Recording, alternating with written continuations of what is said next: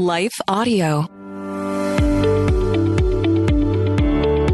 This is Empowering Homeschool Conversations. We want families to come here and gain insightful strategies that empower them to successfully teach diverse learners at home. Hosted by founder and CEO of SPED Homeschool, Peggy Ployer. Our goal is that these powerful weekly conversations will boost your confidence to cultivate the best at-home learning environment for your student. For more homeschool resources, go to spedhomeschool.com. You're listening to Empowering Homeschool Conversations with Peggy Ployer. We'll start the conversation with Peggy and her guests next. Is it hard to spark meaningful conversations with your kids?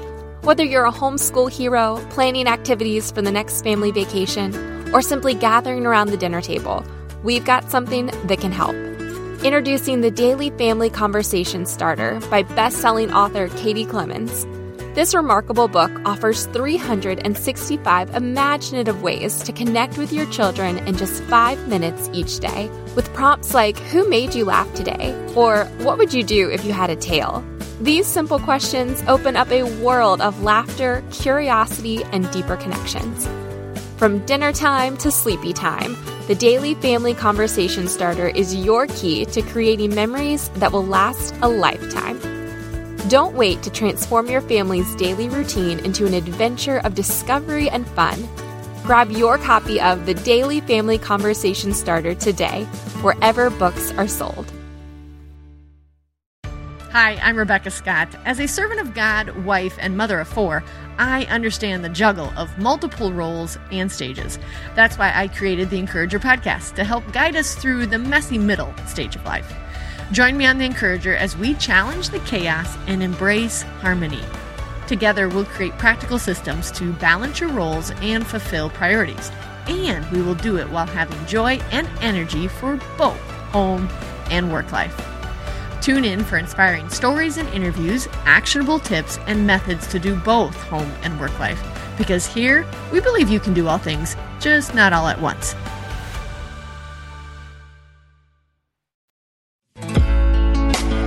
This is Empowering Homeschool Conversations, provided by SPED Homeschool, a nonprofit that empowers families to home educate diverse learners. To learn more, visit spedhomeschool.com. Here's Peggy Ployer. Today we are going to talk about motivating writers. Ideas are genius. And I want to welcome my special guests today, Sarah Evans and Kimberly Bredberg. Welcome, ladies. I am so excited to have you both on the show to share about writing. Thank you for having us. Absolutely. So how this conversation started was actually over 2 years ago, 2.5 years, actually. I was in the Grand Tetons, and my family was going to be taking a float trip, and I met Sarah, who was looking at the water, and you were debating about putting a canoe in. Was that correct? And we somehow got chatting, and 2 years later, she finds my business card in her wallet. And so we scheduled something, and I'm excited. I think this timing, though, is perfect. There are more and more people that are homeschooling, and as this broadcast is coming out, we're coming into the holiday season, and there's a lot of parents sitting on the fence. This is usually the time of the year they say, school isn't working out like we had thought it would. And so we think we might homeschool, but yet maybe they have a child that they don't know how to teach a certain subject. And writing and reading are one of those top ones that a lot of parents are like, I think I might need an expert for this. But I want you to listen to what Sarah and Kimberly have to say in this broadcast about just a much more simplified approach to writing. And they are veterans. They have been there, done that. And so I want them to share a little bit of their background first, just to encourage you about what knowledge they're coming into this conversation with and why you need to listen to this whole hour. So which one of you ladies would like to start? Shall I start it off, Sarah? Sure. Okay. Hello, my name is Kim Bredberg, and I homeschooled all 4 of my children. I'm a mom of 4. I have 1 daughter and 3 sons. I've my husband was my childhood sweetheart, and And I went to school. I have a kind of a diverse background. I'm a person who is probably mildly on the dyslexic spectrum. I was kind of a late bloomer, but I have 2 degrees from, my undergraduate endeavor. I have a degree in neuroscience, and I also have a degree in sculpture. And I really believe that those 2 worlds have a very interconnected role to play. I went on later to get a master's degree in writing not after, but when I was at the very tail end of homeschooling my children, after I had started Blackbird and Company and my nonprofit organization that was a micro school in Los Angeles. So my passion as an artist / scientist is writing. I love writing poetry. I've written a book. I've developed all of our curriculum. And I believe that writing is an art form, and I can't wait to chat about that more with you all today. So awesome. Well, that's wonderful. And you, Sarah? Well, my name's Sarah Evans, and I have 2 children. They are not children anymore. They're 29 and 30, or 31, and a daughter and a son. And I met Kim, interestingly, at a garage sale. I had heard that she was teaching kindergarten. My daughter was turning 5, and I had always been thinking about homeschooling. We'd been kind of researching it for years, and I just love being with my daughter. I didn't want to send her away to a school. Yeah. And so Kim said, well, I'm actually thinking of starting something on my own. And I said, can I join you? And poof, our friendship started, and we had a homeschool co-op in San Luis Obispo, where I live, for a number of years. A lot of families joined us, and my educational background was I went to Cal Poly. I was a child development major. I don't have a lot of fancy degrees at all, but I have a passion to be with my kids, and a passion to learn, and I'm a lifelong, I love learning. And I wanted that to be a real focus for my children, that they would be lifelong learners. So what we created was a super creative school. We integrated art and reading and writing and math and history and everything together, but we had a real creative emphasis. So if we were studying something like California history, we made a big, huge California quilt that all the kids participated in, and just jillions of things like that. I focused a lot on teaching kids hand arts. I taught kids to embroider, to knit, to how wonderful. Cook, to quilt. It was like rug hook. I mean, we did so many things like that. We were trying to make it really rich like that. So, and then we, just had a philosophy that each kid in our group had certain genius, and we were trying to figure out what that genius was for each child, right? And let them, flourish in that area. And then we really had a big emphasis a lot on reading good books, and then our ideas to develop the integrating of reading and writing really was born there. And then we went on to have Blackbird and Company, our curriculum company, which is language arts for K through 12. Yeah. I have to pull 2 nuggets out of there that, you talked about every child has a genius. I think we sometimes forget that, especially in our community, just because we focus so much on what's not happening well instead of what is happening well. And so I love that you guys take that approach. And also the fact that you met at a garage sale and developed a friendship and said, let's do this together. There's so many people out there looking for community when they homeschool. But I think we miss that there's community possibilities all around us, and we have to embrace just the people God puts in front of us. That is oftentimes the best community. And sometimes my kids would come home and they're like, I made this friend, and the mom and I ended up being better friends than the two boys.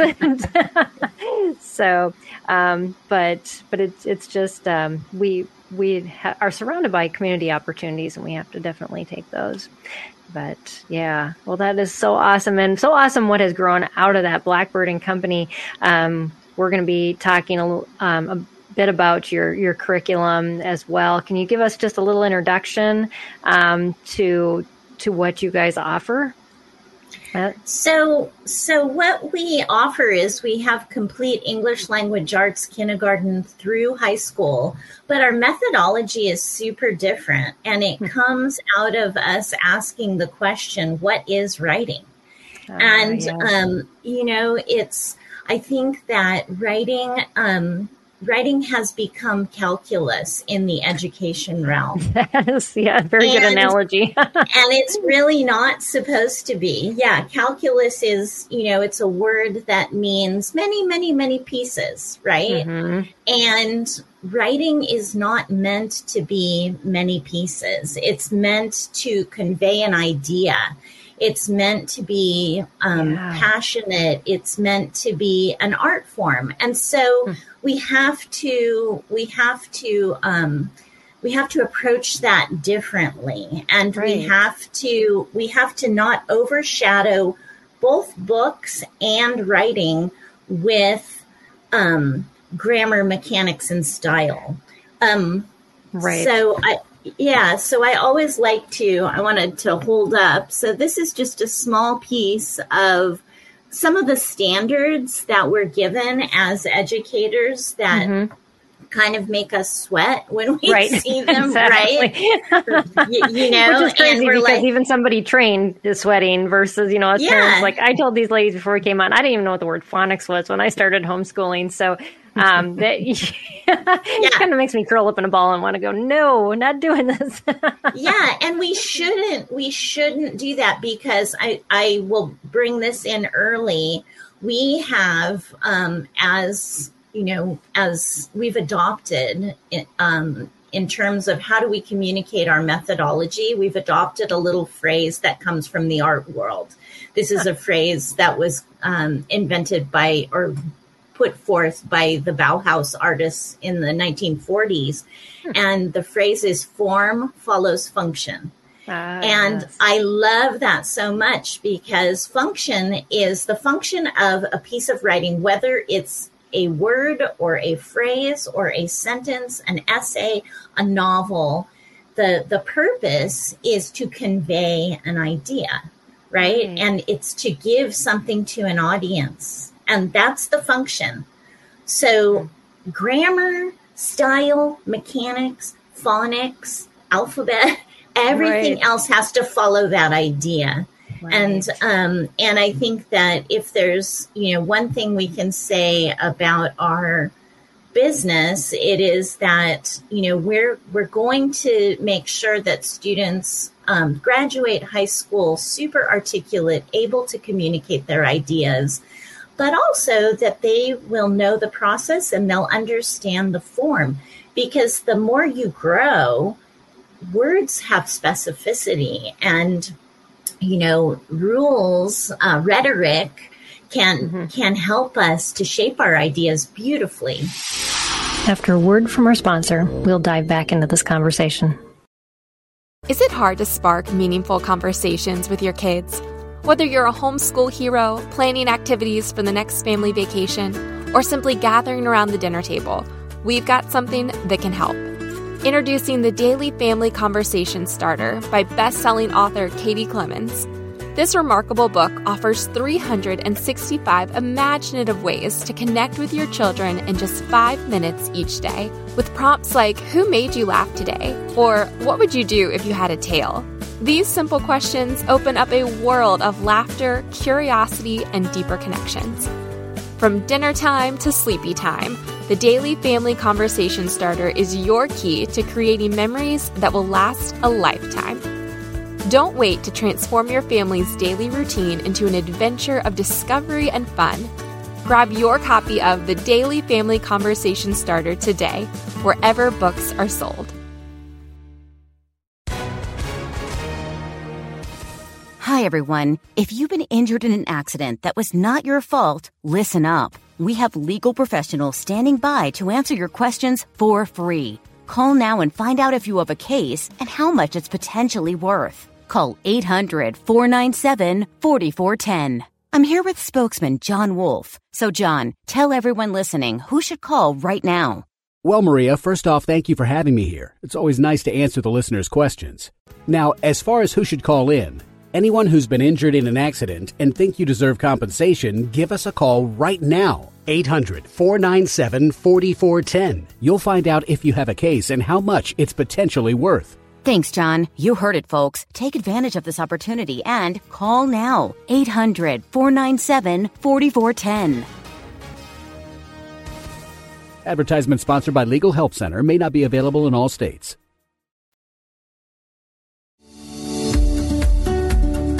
This is Empowering Homeschool Conversations, provided by SPED Homeschool. Go to spedhomeschool.com to get resources and support for teaching your unique learner at home. What do you have to add to that, Sarah?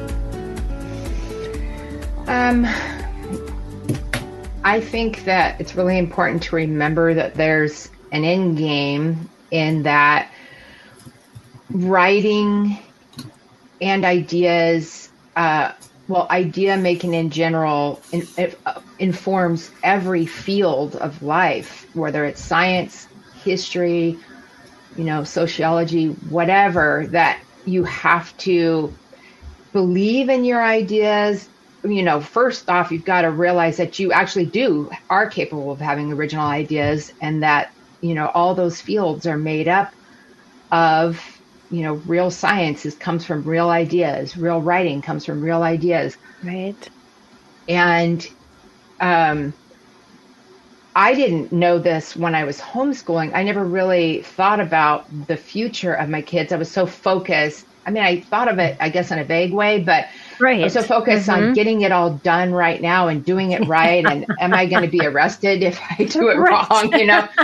But it was interesting to my daughter is a PA, and she went off to graduate school in Oregon and was in a super competitive environment applying for this certain school. And we understood that there would be thousands of applicants, and they took like 2% of the applicants. So that was where, and she needed to write a personal statement, and she took months to write it.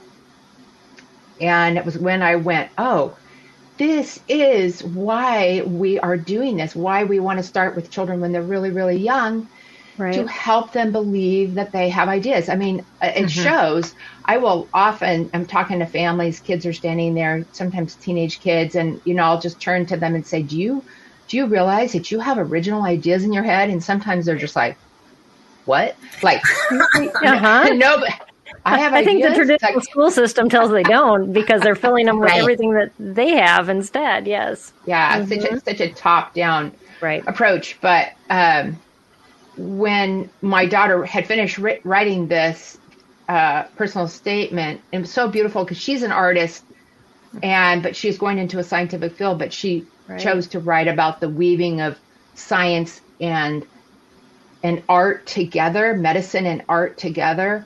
Yeah. And it was so beautiful. But, we knew that there would be hundreds of applicants that would just say the word, I want, they will start their essay with, I want to help people. Right. And there's no way that's going to stand out. Well, it's like, oh, obviously you want to help people. You're going to that field. So it was fun to see the real life application of that. And then she got accepted. There are many parts to being accepted, but that's a big part of it. There's a big room full of doctors sitting there reading these things, and something has to stick out. So that's just one teeny example of And when you get to that age, my daughter, when she was in college, she went to Loyola Marymount, and she was in the honors program. And after she took the entry-level writing class, the professor asked her if she would be one of the writing coaches for the kids that came through. Wow. She actually got into Loyola like at the 9th hour in May. We weren't even expecting to apply for a year. They said, please apply because of her writing, because they saw samples of her writing. And so the first day that she was on the job in this, teaching or coaching kids, so the professor gave a prompt, and it was a really wonderful, open-ended, interesting prompt.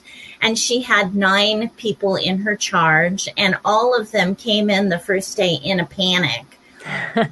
What are we supposed to say? What are we supposed to say? What are we supposed to say? Like almost just panicking. Wow. And she said, well, you could approach this through the field of science, or you could talk of this through the field of music, and then she stopped and said, what is your idea?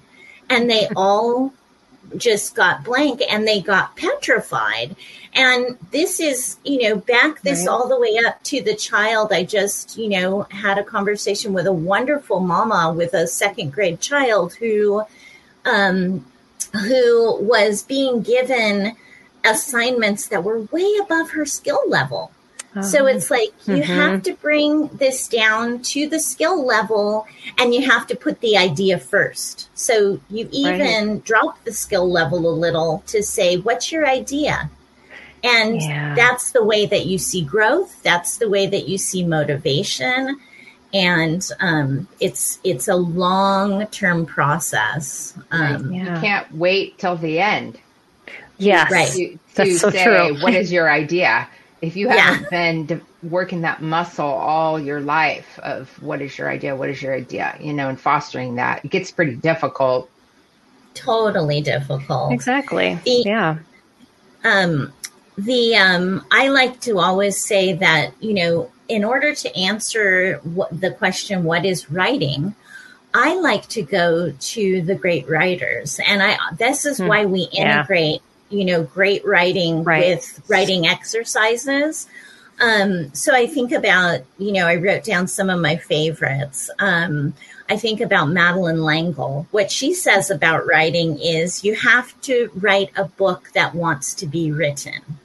And so take that down into when you're teaching, you have to write what wants to be written, an idea. Don't write what I want you to write. Write what you want to write. And then C.S. Lewis says you can make anything by writing. That's a great motivator to a child. You can make anything by writing. Creator. Yes. Right. And that taps you into what we are. We're all created to be creators. Whatever field we are in. Absolutely. Then we always lean on Ernest Hemingway. Ernest Hemingway said, if you can write one true sentence, you can write anything. So it's like we take it down to, what are the great writers saying? And then we make this great analogy. Sarah, maybe you want to share the little lesson that we always give about writing sentences. I'd love that. Sarah. I'm here. About if you're going to write a sentence about something. I think you have an object, don't you? Oh, that's what you're talking about. Okay. Sorry. So let's say I have an object. Here is a ceramic leaf. And if I were to put this in front of some children and I was trying to do a writing thing, the first thing we're not going to think is, okay, I need to go hunt for an adverbial phrase. I need to hunt for, an independent clause, et cetera, et cetera. We're not going to approach it from a place of grammar, right? I'm going to ask them to describe this object. What do you see? I'm going to ask them, what do you see? And then compose sentences about what they see. And obviously a kindergartner's going to compose something a little differently than a fifth grader or a high school student. And that's okay and great.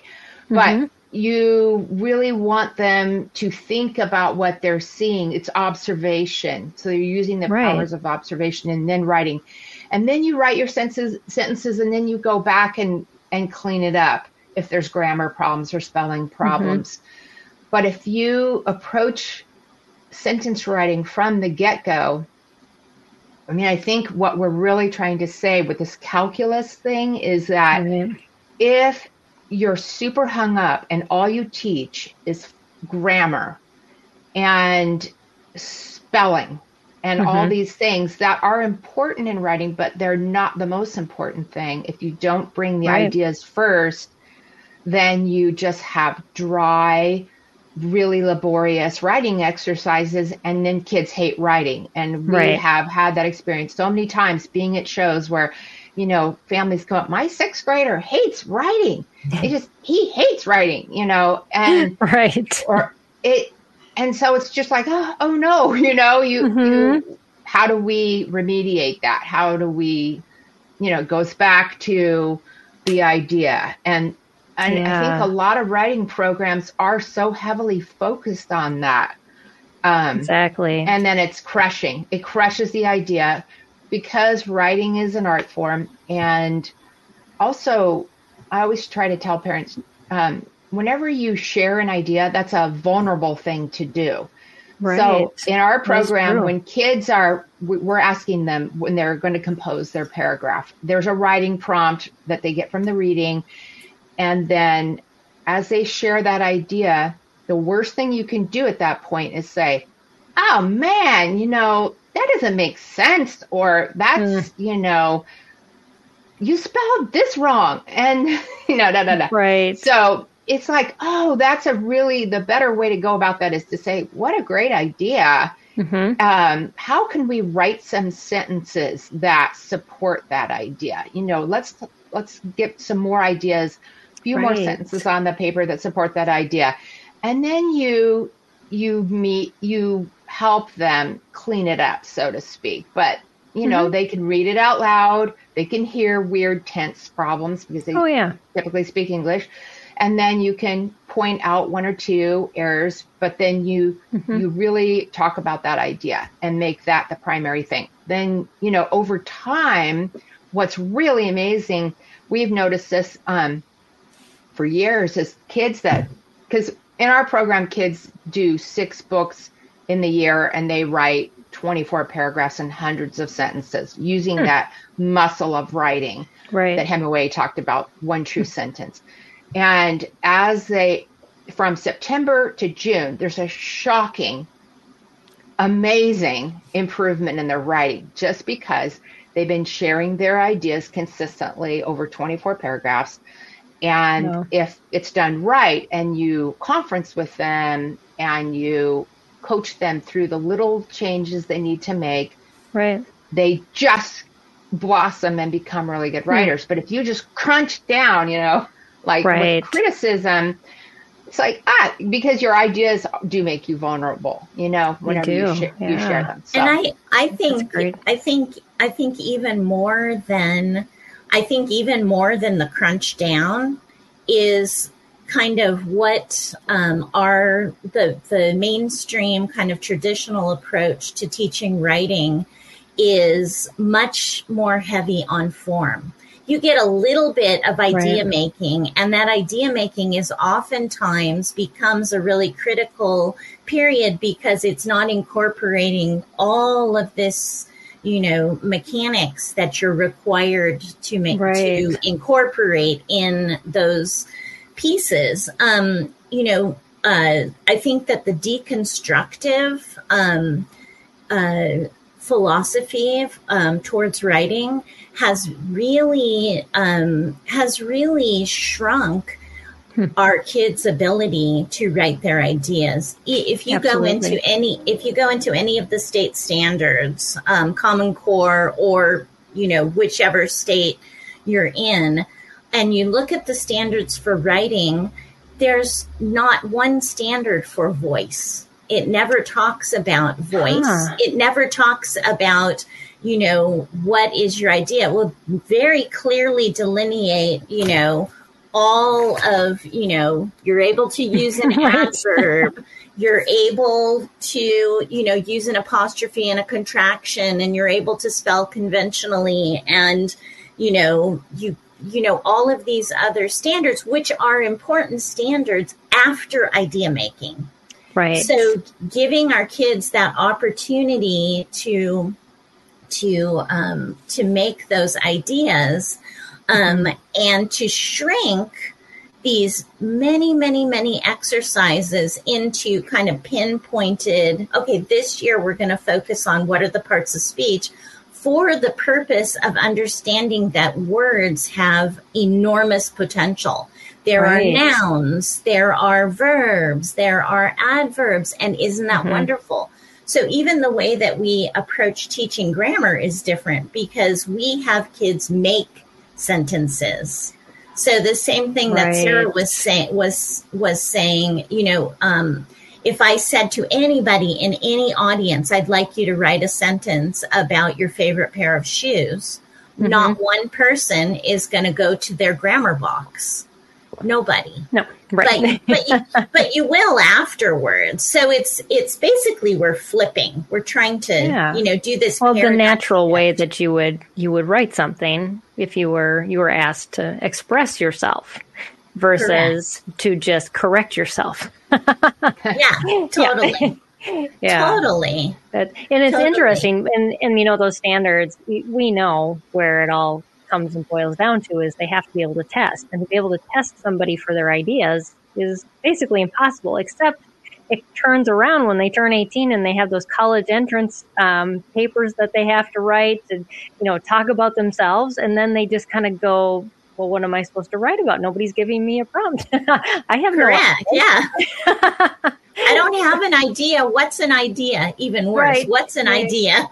Right, exactly. Well, and to make somebody feel insecure about their ideas. I mean, that was, even, when I was in graduate school, for my master's degree in writing, all of the professors who were, all over the country, from, the big schools, they would come to our workshops and they would say, what we really want is we want you to be able to know the rules and then break the rules. That's another really important part of art making. Yeah, you absolutely. can't break the rules without knowing the rules. But they said, one of the rules I remember being pounded on me during high school is you may not ever write using the word I. You may not write an essay using the word I. Well, guess what? When I was in graduate school, they said, please use the personal pronoun. Please use I. That's what narrative writing is all about. Exactly. And so that's, opened things up. But it's interesting, this kind of Suzuki method of teaching writing, cookie cutter, do 3 of these and 4 of these and 5 of these. Mm-hmm. And, then you'll have this wonderful stylistic piece. Well, no, maybe something that sounds, I have a really good, one of my friends is a visual artist, and she just got a write-up in an e-magazine. And she sent me her piece that was being written by someone else and asked me to offer some edits. And I did. And then she texted me a little while later and said one of her friends ran it through an AI program. And what was so funny about this, we were laughing because it was super affected sounding, and it was just like the AI went to the thesaurus and changed all of the adjectives and adverbs, and it sounded super pretentious. Wow. And so that's not what we want to teach our children. That's what this kind of cookie cutter teaching. like take a word and go to the thesaurus. No. You have to choose just the right word. And to do that, you have to gain this love for words. And we have Operation Lexicon. We offer vocabulary exercises weekly to get kids to really love words, right? Absolutely. Yes, I found that just, exposing my kids to good literature helped with that a lot. Those stories feed more stories. That's just the way it is. And it's like you go to an art museum, you see art and you want to create art. It's just you would get inspired. And if we're not inspired, we're not going to do anything. And so, yes. Can I read you guys something? Yes. I want to read some of my favorite art. And this is a little clip from Charlotte's Web. And to me, this is just what it's all about. It was the best place to be, thought Wilbur, this warm, delicious cellar with the garrulous geese, the changing seasons, the heat of the sun, the passage of swallows, the nearness of rats, the sameness of sheep, the love of spiders, the smell of manure, and the glory of everything. I just wanted to chime that in because what's so neat about all these different authors we read is their voice. Absolutely. You can recognize Madeleine L'Engle's voice. You can recognize E.B. White's voice. And so we want kids to develop their voice too. And that's the problem with the prescripted writing is that I once had someone bring me a couple of essays, 3 actually, that their different kids had written, but they had written them according to a program, that they were following. And they said, well, what do you notice? And I said, well, before I say anything, what do you notice? And they said, they all sound the same. I go, exactly. Yeah. three different kids, but these things sound exactly the same. And that's kind of what we're antithetical to that. Right. So since we're in the mode of reading, I'd love to read some actual student writing from. Oh, absolutely. So these are level 3. These are middle school students who used our program for a while. So every week we give a prompt. So this one is describe a time when a new season began in your life, a time you would label as important and the start of something new. So 2 different students, and you'll hear just this vastly different voice. Have you ever been the new student? I for sure have. I went to a middle school that I didn't like at all. It was a public school and it had around 800 kids. It was very large and it was very uncomfortable. I also had a bad friend group, which made me upset all of the time. In mid-October, I decided that I would try out this private school that I had tried out in the middle of the 5th grade. So I went there for a trial day and ended up really liking it. To make things even better, I already knew some people. So I had to make a big decision in a week. I had to decide what school I was going to attend. On one side, the public school had many activities that I had been looking forward to. Still, I decided to go to the private school. 1 week later, I was in attendance. Like I said before, I knew only some people. I was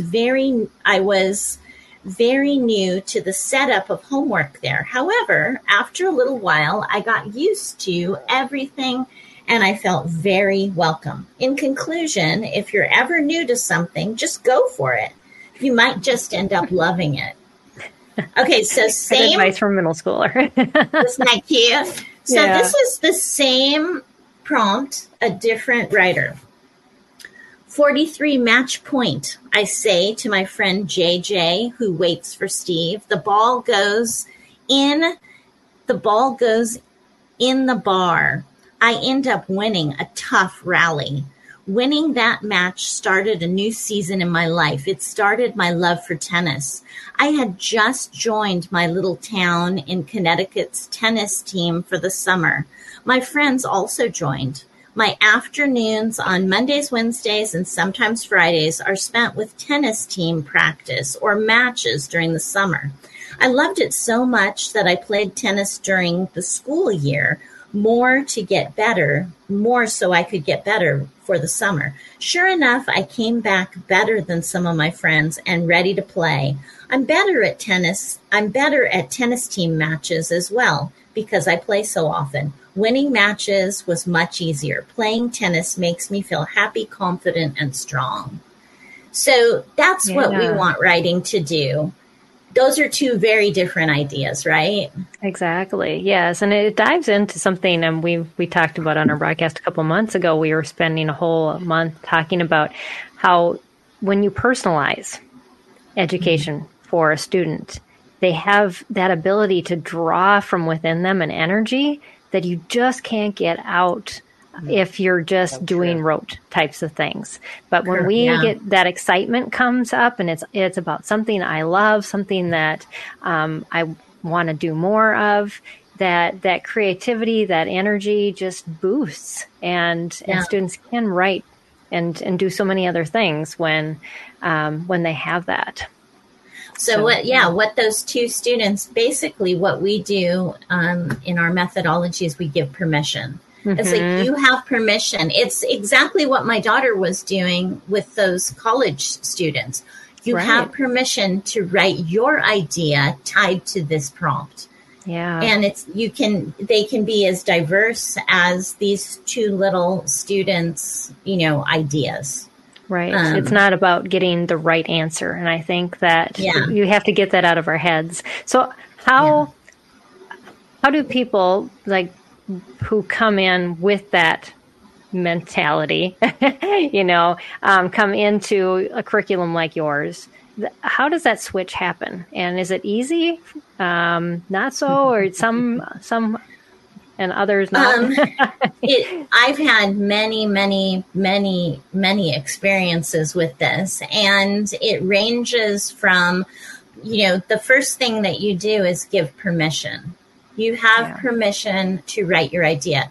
Some students are coming in from this really heavy, heavy-handed, rigorous, deconstructive methodology. Some students are coming in from the once and done. There's a lot of curriculum out there who are like, oh, you journaled for today. Great. I'm not going to look at it. It's yours. It's beautiful. I'm not going to touch it. And those are the two, kind of sides of the spectrum. Mm-hmm. But I've had, I can think of two examples. One was a high school student, a young lady who was going into the 10th grade, came to my little hybrid program with a 0.5 GPA from her public school. She was crushed. She was crushed. So we took her way, way back in our curriculum, let her read really simple chapter books. I let her cozy up on the couch and, I wanted her to, feel safe. And ultimately, over time, I want you to write your ideas. I want you to make your ideas. She got very interested in photography, which gave her a little more confidence to write. And by the time that she graduated from high school, we graduated her with a 2.5, and she was able to go on to a junior college. She could write. She wrote beautiful poetry.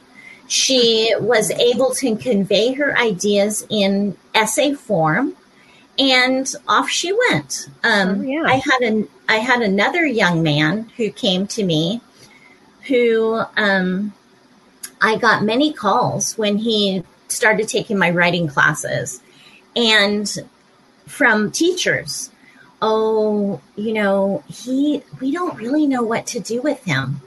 He's on the spectrum. He's never going to amount to much. And right away, I just, no, that's not acceptable. This is a human this is a created being. This is a lovely person. And so I began writing with this young man. Well, fast forward, a year later, he won a National Scholastic Arts and Writing Award for a poem he wrote.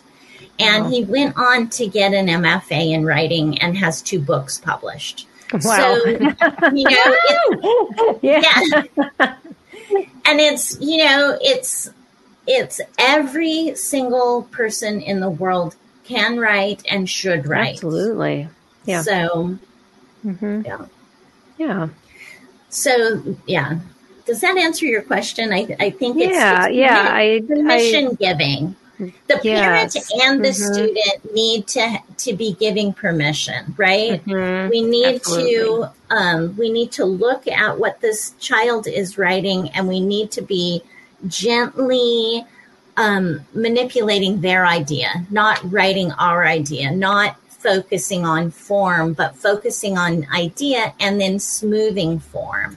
And I think it takes a couple of our core units for the rhythm to start, but there's never been any problem with that. Yeah, I was going to ask, you know, the motivation, especially for students who come out of a situation like that are just so down on themselves, or, you know, they've been told so many times, you can't write.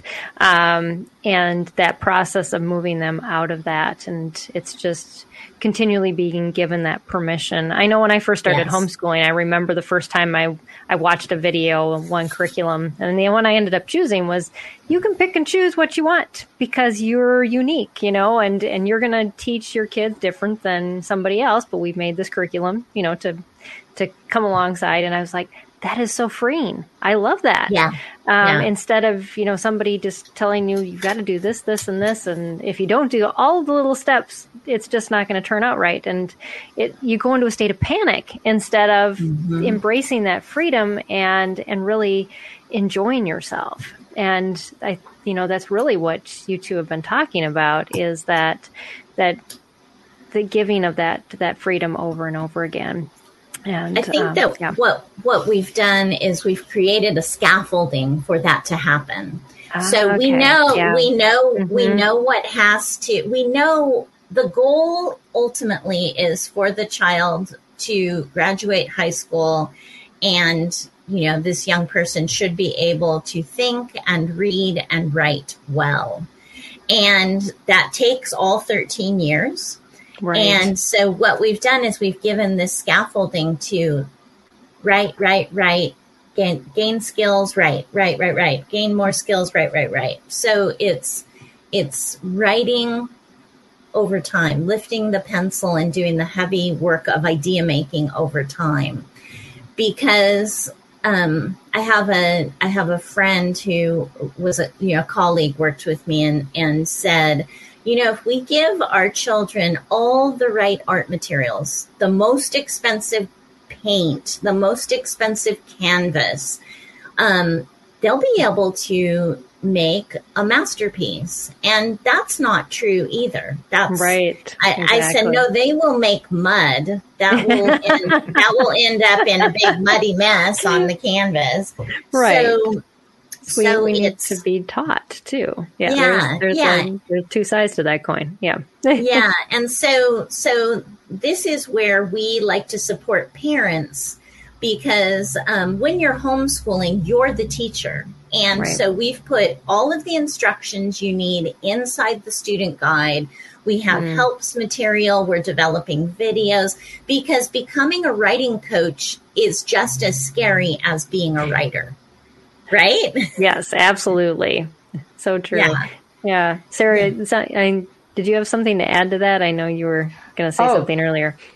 Yeah, I was thinking of giving a practical, you know, Kim, I was thinking it would be cool if you talked about how you had your kids doing poetry and sitting at the table, and just some of the ideas that you used to spark, you know, like, I don't know what to write, you know, like some of those cool things to get. I just love that story about the tea. Yeah. So this is a story we wanted to share, and it's, I have a whole, yes. I love these books. I have a massive collection of poetry books, but a long, long time ago, I had a group of little kids in my living room around the table, and it was a beautiful fall day, and the light was streaming in from the shutters. And I said, okay, we're going to read a sonnet. We're going to read Composed Upon Westminster Bridge, September 3rd, 1802 by William Wordsworth. And they weren't intimidated. I was a little intimidated, right? But not really. So I started reading, Earth has not anything to show more fair. Dull would he be of soul who could pass by a sight so touching in its majesty. The city now doth like a garment wear the beauty of the morning, silent, bare. Ships, towers, domes, theaters, and temples lie open unto the fields and to the sky, all bright and glittering in the smokeless air. Never did sun more beautifully steep in his first splendor, valley, rock, or hill. Never saw I, never felt a calm so deep. The river glideth at his own sweet will. Dear God, the very houses seem asleep, and all that mighty heart is lying still. And so I was reading, I was all passionate. I looked around and the kids are like, huh? and they're really, they're there. But somebody said, what does steep mean? And I thought, so I ran to the kitchen. I made a cup of tea and in a glass teacup so they could see. And I said, this is steep. This is steep. Oh, yes. Look at it. And then I said, look at the window. Do you see that this room is steeping in sunlight? Yeah. And they'll never forget that word. Oh, no. That's exactly. how we, right? And then, and then we just did, 3 more things. I said, let's look at this little sonnet and let's see how many sentences there are. There are complete sentences. There are 3. And they're beautiful. They're long, they're short, they're medium, right? And we talked a little bit about the rhyme, but then we dug into personification. And, never did sun more be beautifully steep in his first splendor. He was steeping in the beauty of the environment. So we talked. And then I didn't ask these elementary and middle schoolers to now compose a sonnet. No. But I said, we're going to create a poem in a really fun way. What I want you to do is I want you to write a sentence. I want you to be in this environment and I want you to love and enjoy, and I want you to write a sentence and I want you to use the word steep in that sentence, and I want you to try to personify something. And I gave a silly example, I wish the chair would wiggle its way over to me so that I could sit in her comfortable lap, on her comfortable lap. So, so I'm just playful with the language. And William Wordsworth gave me the lesson. He gave me the lesson. Absolutely. Yeah. And so once they wrote their sentence, I said, now here's a slash line. Slash it into 3 pieces and rewrite it, and you have a poem.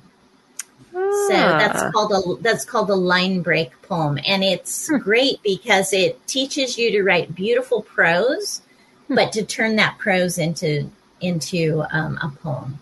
So that's really cool. You can take any poem and do that. Yeah.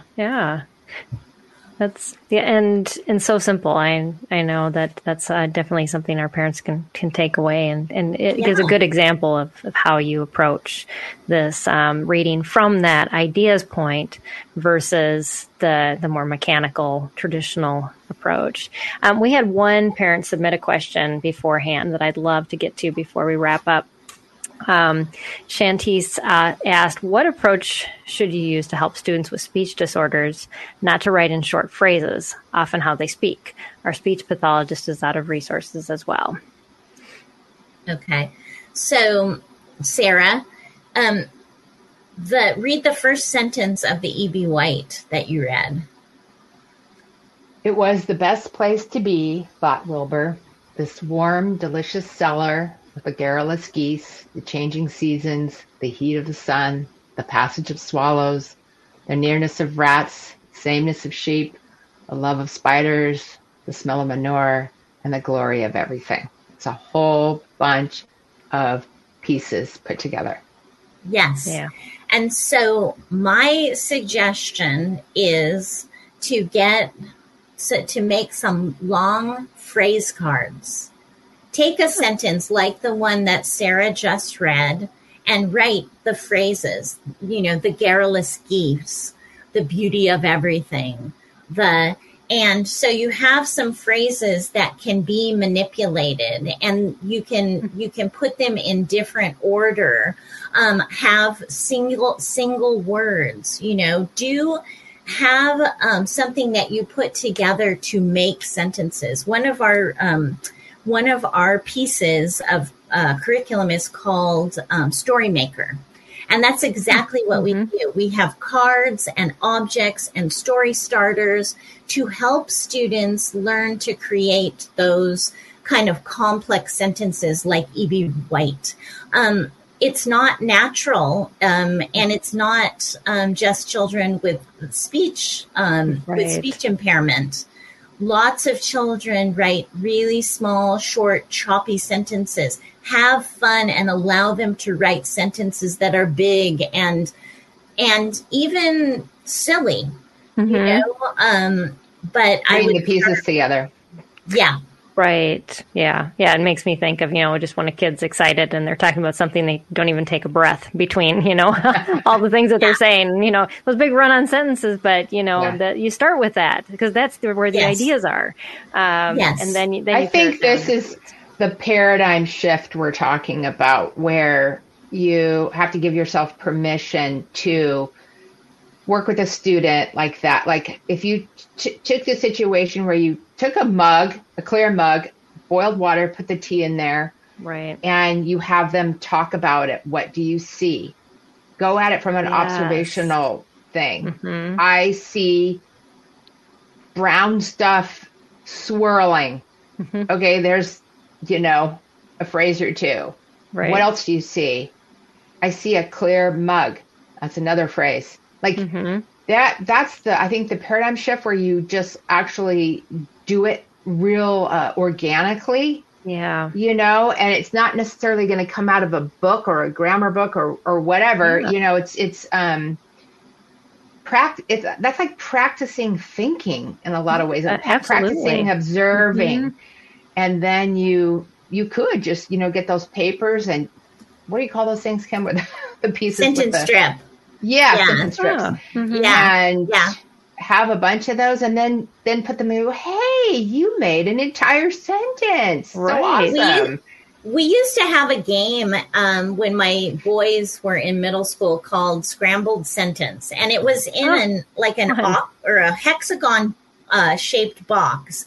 And all it had was phrases. And they would see how many of those phrases they could do in one sentence. And I mean, it would go through the kitchen sometimes. It was awesome. But this is, I think, especially for someone with any kind of, if somebody who's dysgraphic, somebody who's dyslexic, somebody who's autistic, someone who's got speech impediments, what you really want to work on is multisensory, hands-on, tactile, organic learning, and be creative. Yeah, absolutely. Well, I'd love you to revisit your website. Blackbirdandcompany.com is the website. So if you're listening on the podcast, I will have all the links as well to the products that Sarah and Kimberly were talking about in their website as well in the show notes for the podcast as well as the YouTube channel. But what can parents find in there? I saw that you had a whole parent section on there. we have a parent section. We also have a blog, and I try to, and Sarah tries to, and our teachers, we try to put up on the blog many posts every month that will inspire writing. So writing, a lot of them were very creative too, and creativity. Yeah, writing and creativity. So that's a place where we have a lot like of free things too. Like we have a free spelling, and we have. Oh, if you go to free stuff, I think it says free stuff. We have all kinds on the orange cool bar. things. Yeah. Yeah. You can download. And this month we have a letter writing activity on the free stuff. Nice. We just put like a friendly letter kind of worksheet and a lettering. Hand lettering is so important. So jump on there. So this is our technology. Yeah, the pencil. Absolutely. We believe in the pencil for a lot of reasons. Yes, it never goes out of style, even though some people say it does. No, it does not. I always like to, if there's one thing we can leave parents with, Michelangelo said that he saw the angel in the block of marble and he carved until he set it free. Yeah. And that's the crux of idea making. So I encourage parents and their students to look for that angel and set it free. Every idea is an angel. So absolutely. Yeah. That's beautiful. You got anything close to say, Sarah?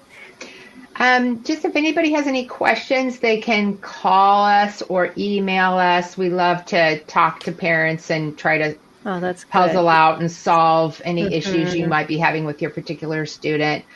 And we do that a lot. So, and Kim's a real experienced teacher, having the school in Los Angeles, and has taught every kind of differently abled students. So she's a real wealth of information for those kinds of things. So that's awesome. And you guys know what homeschool parents go through. You've been there, done that. So, yes. So you're talking to some wise resources when you contact them.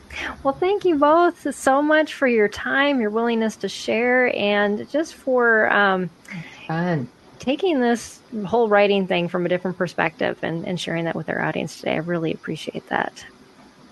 Thank you for having us. Absolutely. You guys were amazing. And I just encourage you all to check out their website, blackbirdandcompany.com again. And just keep up the amazing work. You guys have some just wonderful materials, and I'm super excited that it's out there and available for parents to be able to use. Thank you. See you on the river. Yeah. We go every 2 years, so I was there this year, so it'll be this summer I'm going to England and Norway. So I'll be speaking at the Global Home Education Conference in Manchester in July. Wow. Yes. How exciting. Yep. So that's where I'm headed this summer, but I'll be back in the Tetons the next summer. You might find me on the river then. So well, I'm glad we finally were able to meet up again, Sarah, and Me too. Also to be able to meet you too, Kimberly. Yes, very nice to meet you.